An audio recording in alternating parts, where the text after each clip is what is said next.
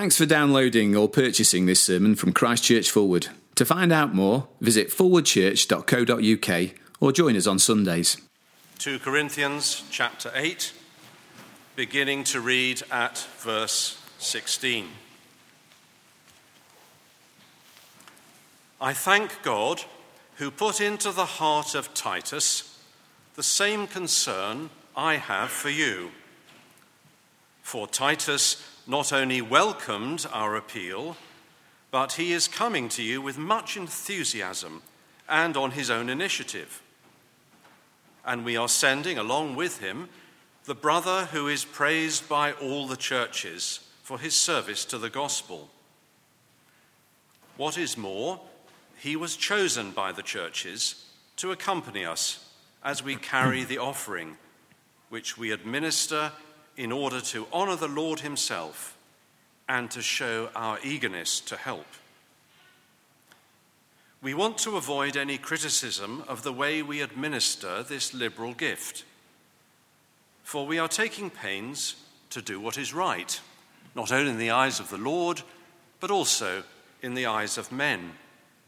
In addition, we are sending with them our brother who has often proved to us in many ways that he is zealous, and now even more so because of his great confidence in you. As for Titus, he is my partner and fellow worker among you. As for our brothers, they are representatives of the churches and an honor to Christ. Therefore, show these men the proof of your love and the reason for our pride in you, so that the churches can see it. There is no need for me to write to you about this service to the saints, for I know your eagerness to help, and I have been boasting about it to the Macedonians, telling them that since last year you in Achaia were ready to give, and your enthusiasm has stirred most of them to action. But I am sending the brothers in order that our boasting about you in this matter should not prove hollow, but that you may be ready, as I said you would be. For if any Macedonians come with me and find you unprepared, we, not to say anything about you, would be ashamed of having been so confident. So I thought it necessary to urge the brothers to visit you in advance and finish the arrangements for the generous gift you had promised. Then it will be ready as a generous gift, not as one grudgingly given. Good morning, everyone. It's very good to see you. Godfrey, thank you for reading for us. Do keep your Bibles open at that reading 1163 in the Pew Bibles.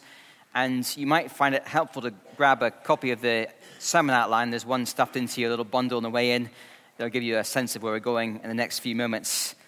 Let's pray together as we turn to God's word.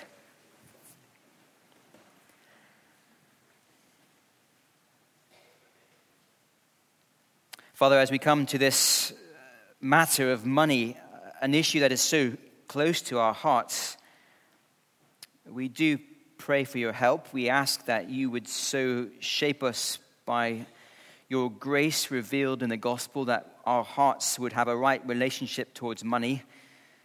And we pray that you would help us to think through very practically how we can graciously use our money to bless others. And we pray this for your glory. In Jesus' name, amen.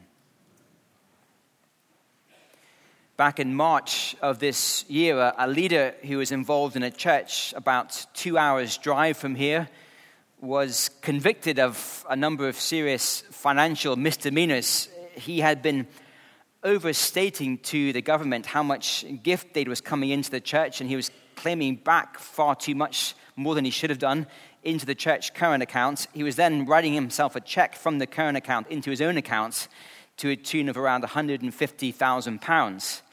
And he went to jail for 4 years. Then in April this year, a different church in Houston, Texas, arrived on the Sunday morning to the news that their lead pastor had just been arrested, accused of serious fraud to the tune of $3.5 million. I take it that case is still ongoing. I mentioned just two stories this morning. I could mention many more.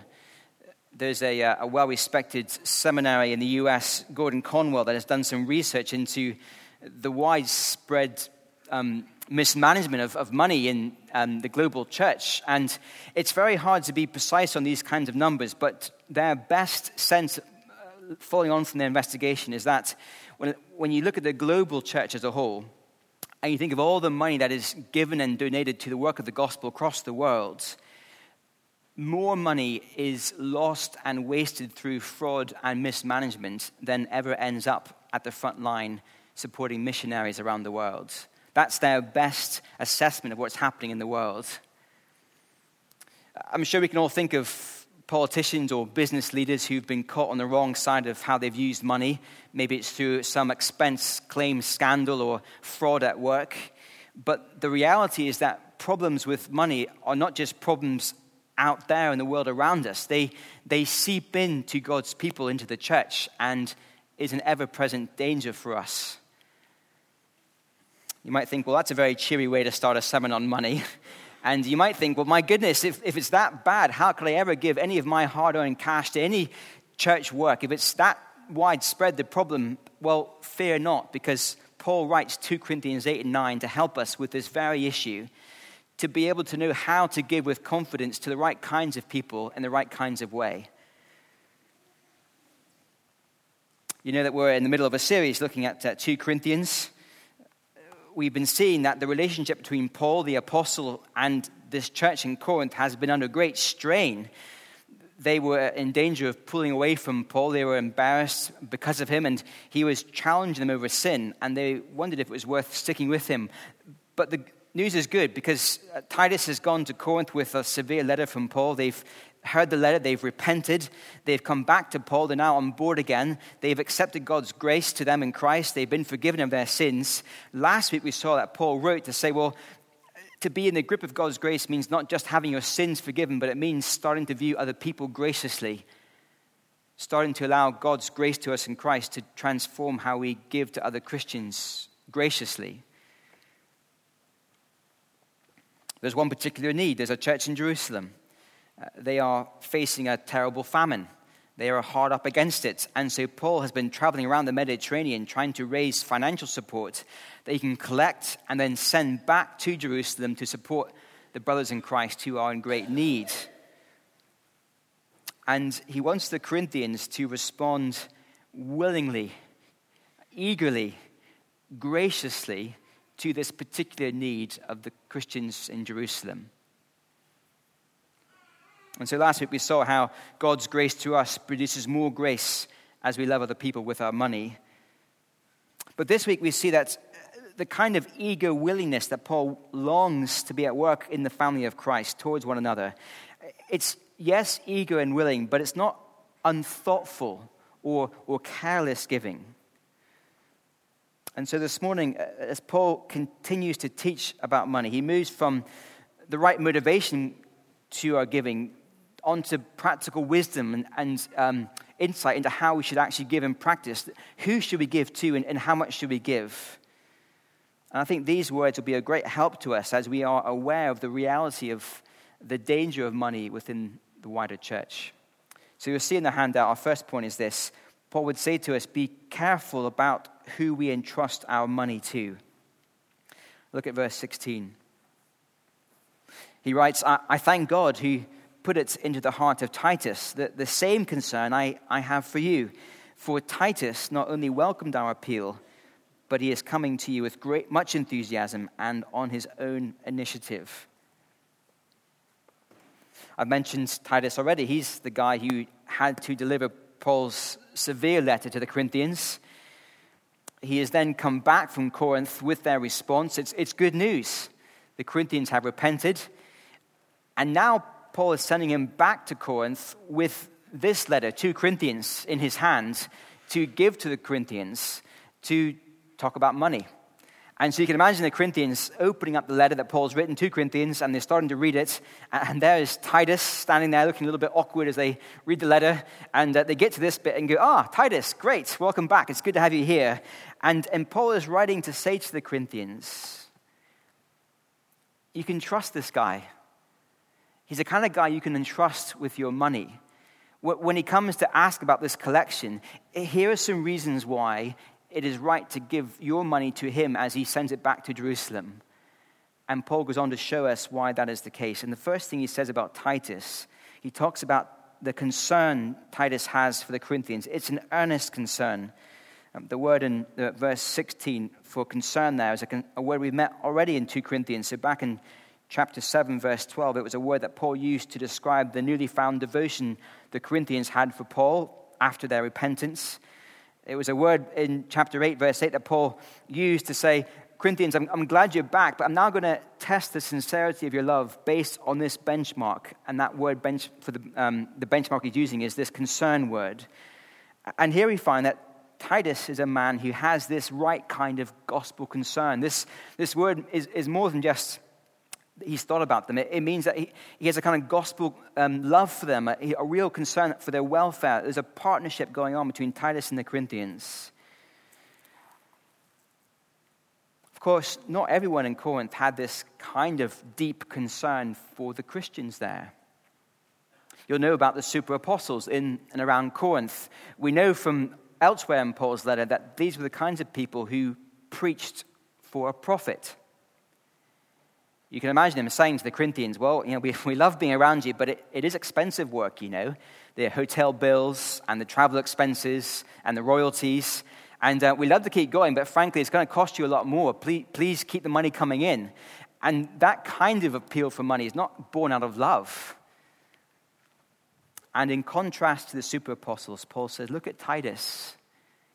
He loves you. He has a deep gospel concern for your welfare. You can see how much Titus loves the Corinthians by his travel plans. He's gone back and forth now at least twice between Macedonia and Corinth. And as he travels, don't think cruise liners and sun loungers basking on a deck. Think small wooden sailboats and high seas.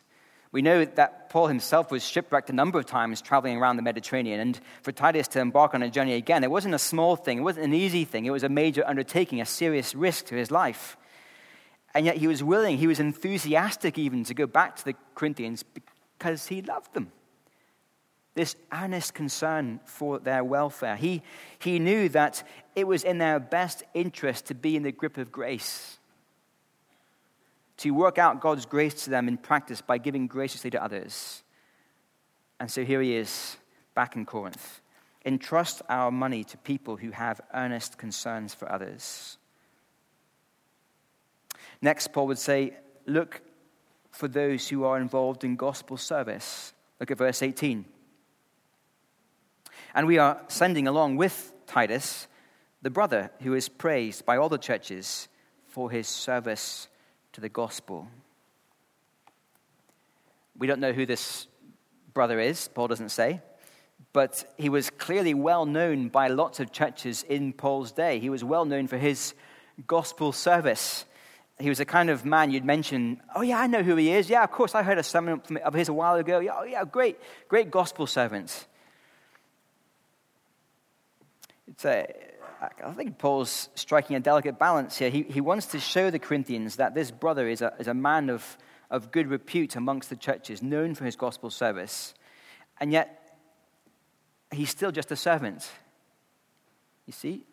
Yes, very famous. Yes, very well known. Perhaps even a kind of Christian celebrity, but just a servant. An unnamed servant, perhaps even. But you see Paul's point here. Here is a brother who's coming, and he's known for gospel service. Over the years here at Fullwood, a number of our trainees have gone on to further training and education at Bible College. It's a great joy to see that happen. Often that next step is an expensive one as they raise funds for further study, and they've had to go around to ask for people to be involved, supporting them, not just in prayer, but also financially. And as they've been sending out requests and letters, it's not unusual for us as a staff team at church leaders to be asked by potential partners if it's right to give money to support this new student. They want to hear from the church leaders that this candidate for Bible College is the real deal, worth giving money to, you see. And it's a real joy. It's absolutely right that potential partners check if it's the right way to spend money by asking the previous church leader if the sending person is for real. And I think that kind of checking is what's going on here in 2 Corinthians 8. There is someone who is of good standing in gospel ministry, a church leader, and he's coming along to watch Titus oversee the collection and the return of the money to Jerusalem. And he's someone who's known for his gospel service. It's a really healthy pattern Paul is showing us here. I guess one question for us, as we think about opportunities that might come our way to give money to other Christians, as we think about entrusting our money to a Christian cause, is there a leader involved in the overseeing of that money who is known for their gospel service? A really helpful question to ask, I think, flowing out of 2 Corinthians 8. Next, Paul talks about accountability. Look at verse 19. What is more, this brother was chosen by the churches to accompany us as we carry the offering, which we administer in order to honor the Lord himself and to show our eagerness to help. We want to avoid any criticism of the way we administer this liberal gift, for we are taking pains to do what is right, not only in the eyes of the Lord, but also in the eyes of men. So this brother has been handpicked, not just because he's known for his gospel service, but also he's been asked to be an observer, to report back to the churches that indeed this gift has made it safely from Corinth back to Jerusalem. And I think the principle here is one of accountability to the wider church network. One of the remarkable things about the life and ministry of the late Billy Graham was how he managed to avoid scandal throughout his life in all kinds of areas, but including in the area of money and finance. No one was able to accuse him successfully of misdemeanors in this regard. And one of the keys to his integrity as a minister, a church preacher, was that many people, in response to his preaching, wanted to give money to support his ministry, but he refused to accept those gifts personally. Instead, he created a trust that was managed by separate trustees. He had no say in how that money was managed, and if people wanted to give, they gave to the trust, not to the person. Billy Graham himself did draw a salary out of the trust, but his salary was established by the trustees, and it was publicly known. He couldn't decide it, and he was separate, you see, from the giving of the money, a healthy buffer, and there was an accountability. The trustees were there to monitor and watch over how the money was spent and used. And it wasn't just that he was doing what was right in the eyes of the Lord. He was doing what was right in the eyes of people watching. His accountability was visible so that others could be assured that what he was doing was above board. Our own mission committee here at Forward oversee a large budget of around £150,000 that comes out of the general church budget here that we have set aside to give to our mission partners who serve the Lord around the world. And it's absolutely right that we as a church family commit to that kind of giving. But we do delegate to the mission committee that responsibility of overseeing and managing that £150,000. But it's also right that that mission committee reports back to the church council, the PCC, so that we can check where the money is going, that it's been correctly allocated, and that it's true to our aims here at Forward. But then more than that, it's right that the church council, the PCC, we're accountable to all of you. It's right that we have an independent auditor who comes in every year and checks our books. It's right that at our church general meeting in April every year, we present to everyone who wants to come the state of our budget and our finances for others to view and scrutinize and check. We're not doing it to show off or to say, look how good we are, but to build confidence, you see, and to be accountable to those who want to come and check. We want to do what is right before the Lord, but to be seen to be doing what is right in front of people as well. Accountability, that is a crucial part of how we entrust our money to other people. Next, entrust our money to people who are tested. Look at verse 22. In addition, we are sending with them our brother, who has often proved to us in many ways that he is zealous, and now even more so because of his great confidence in you. So here's a third member of the group. We've had Titus, then the first brother who's known for his gospel service, now a third member, a second brother. And it's clear this second brother, he's not a recent convert. Paul is able to say that he's been tested in gospel ministry. In fact, his zeal, his love, his affection has been tested. He is someone who loves the Lord and loves other Christians. And Paul has been able to see firsthand through all the highs and lows of gospel ministry that this second brother, he's the real deal. He really does love because of the gospel. And because Paul has tested this brother and knows that he's the real deal, he's able to send him with Titus and the first brother as part of this group, and his hands are safe. I think it means that we would be unwise here at Forward to put a recent convert in charge of the church finances, no matter how well qualified they are professionally.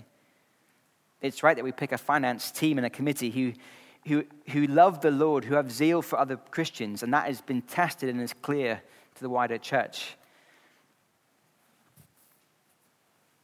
And I guess as we're thinking about our own giving of our money to Christian work, whether it's local or national, international, another question to be asking ourselves is there someone else involved in the oversight of that money who is not a young or new Christian?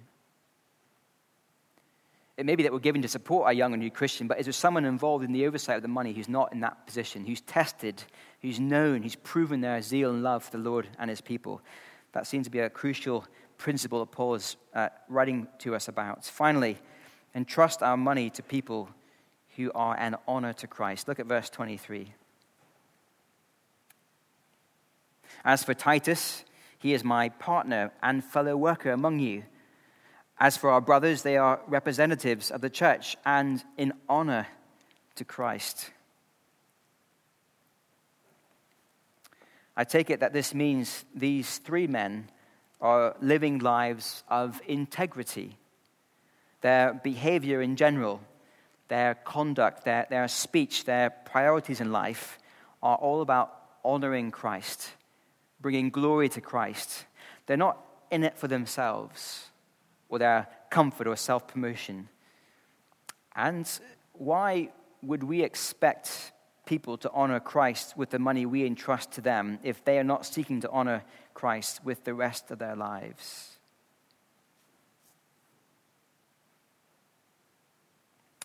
I think Paul's very aware of the danger that comes with money. He can see the super apostles in Corinth. He knows that Corinthians will be rightly worried about whether their gift will reach it to Jerusalem. Absolutely right to be aware of that concern. And so these words are so helpful for us this morning. Paul is showing us the kinds of people we should entrust our money to. These kinds of people. And when we see them, and when we find them, we can have great confidence in giving money to the causes they oversee and look after. And that is why Paul continues. Look at verse 24. He says, therefore, show these men the proof of your love and the reason for our pride in you, so that the churches can see it. Paul's been showing the Corinthians, look, these three men, they're the real deal. You can trust them with your money. But having shown you why you can trust them, Corinthians, let me ask you, will you now prove yourselves to us? They've been proven, but will you prove yourself to us? Will you now give the money you've pledged to give? That's the point in verse 23 and 24.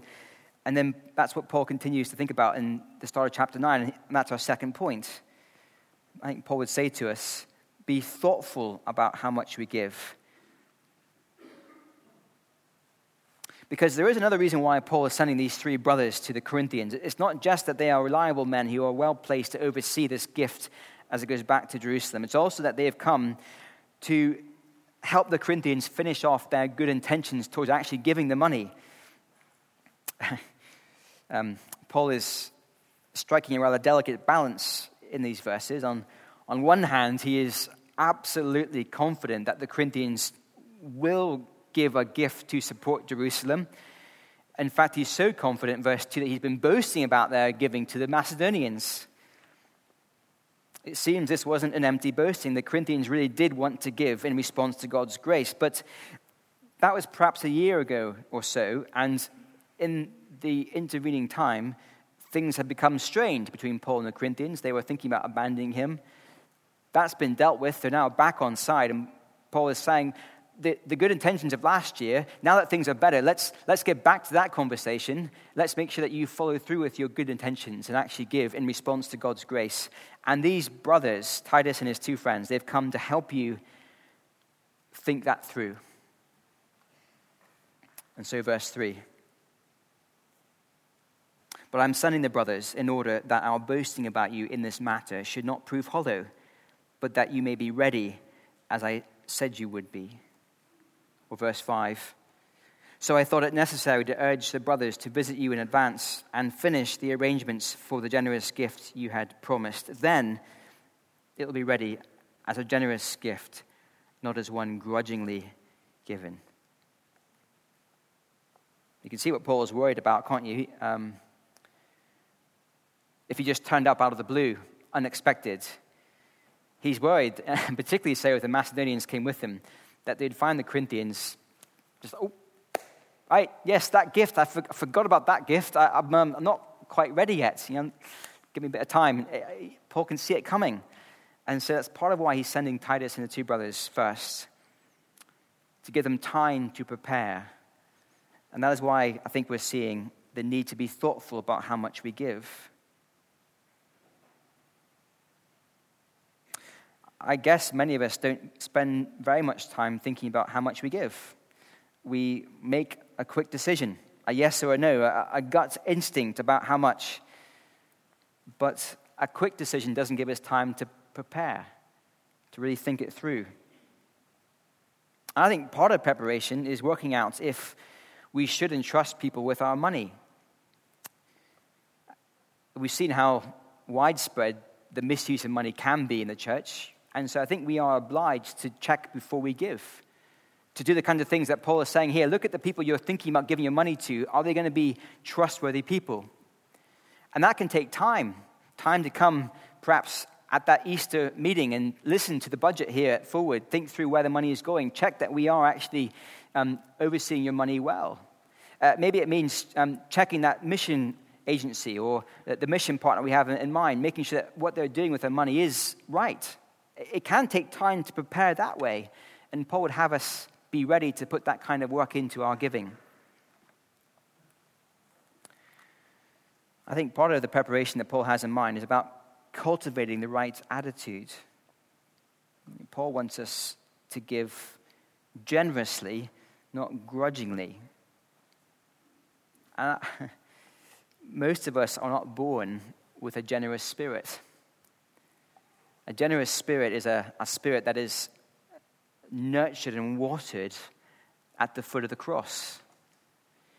Remember back to last week how Paul said, Come and look with me at the grace of the Lord Jesus Christ. Though he was rich in heaven with everything in the world, he became poor, taking on flesh to die on a cross, a place of utter shame and agony. Look at what he's paid for you, that you might become rich. And when you've looked at that grace, come and be gracious in response to other people.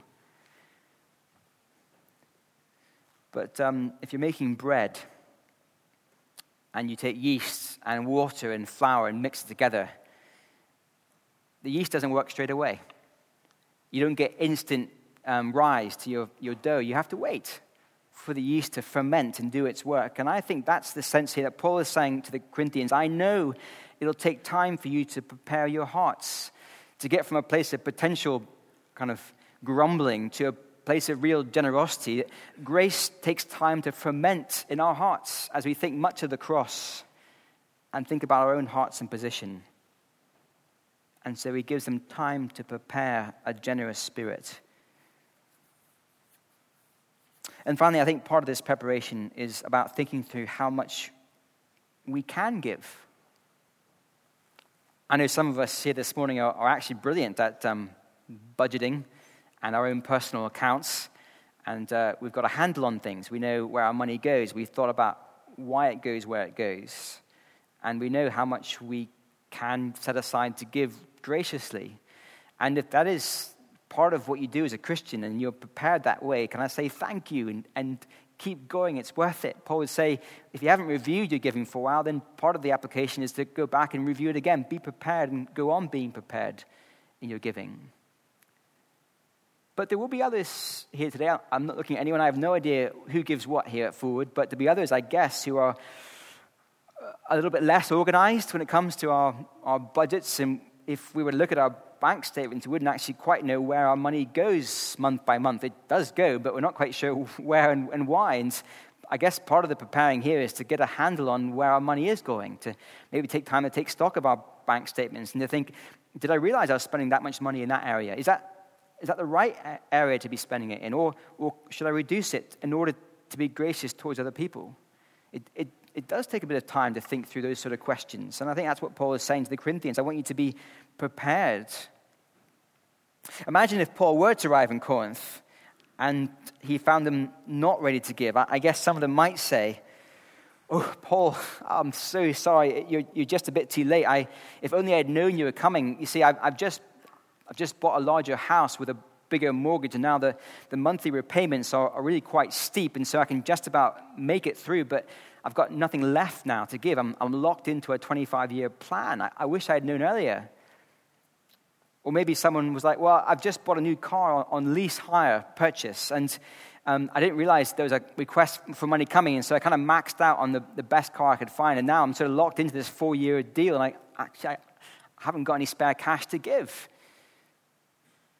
Maybe it's a mobile phone contract, some gadget we just bought recently.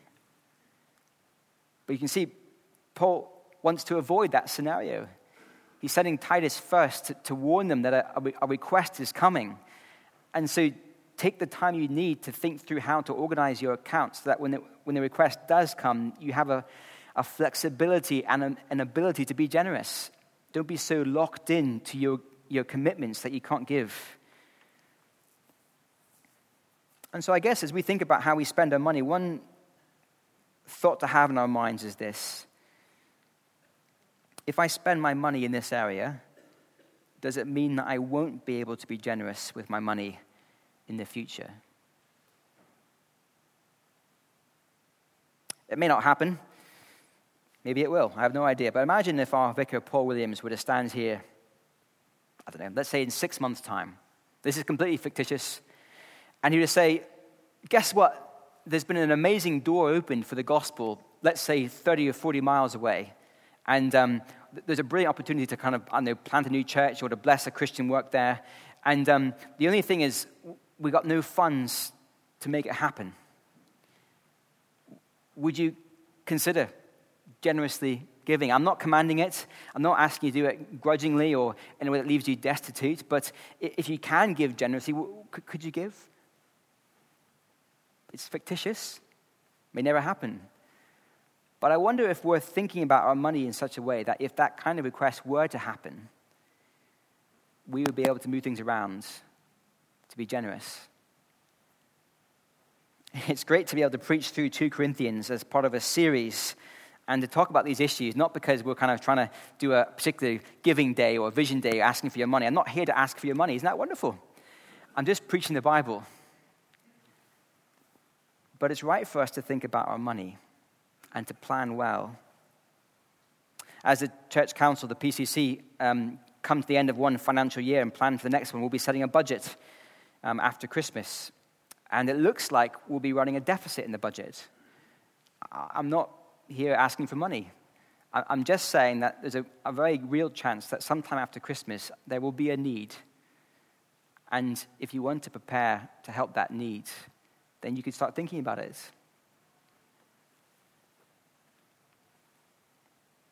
As we finish, here's a question to ponder. Perhaps over conversations afterwards, perhaps in our small groups, perhaps around the table this afternoon. How much thought do we give to our giving?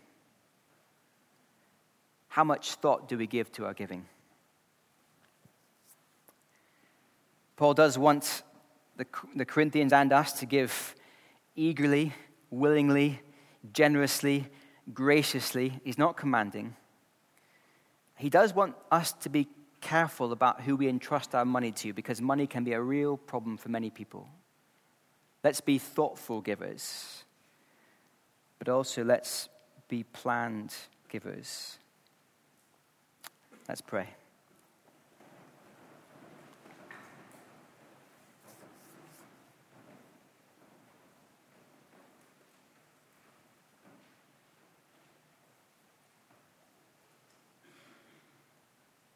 Father, it is sobering to see how devastating money can be in the hearts and lives of people in this world, including those who claim the name of Christ and who are in positions of leadership. We do ask that you would protect us here at Fulwood from that kind of scandal or mishandling of funds. Father, please may it never happen. And Father, please also help us to be a church family who are thoughtful about how we entrust our money. Eagerly, willingly, graciously, but thoughtfully. And Father, please, in a response to the grace that we have in Christ, help us to respond by carefully planning our giving, that we might be a generous people, whatever means we have from you. And we pray this in Jesus' name. Amen.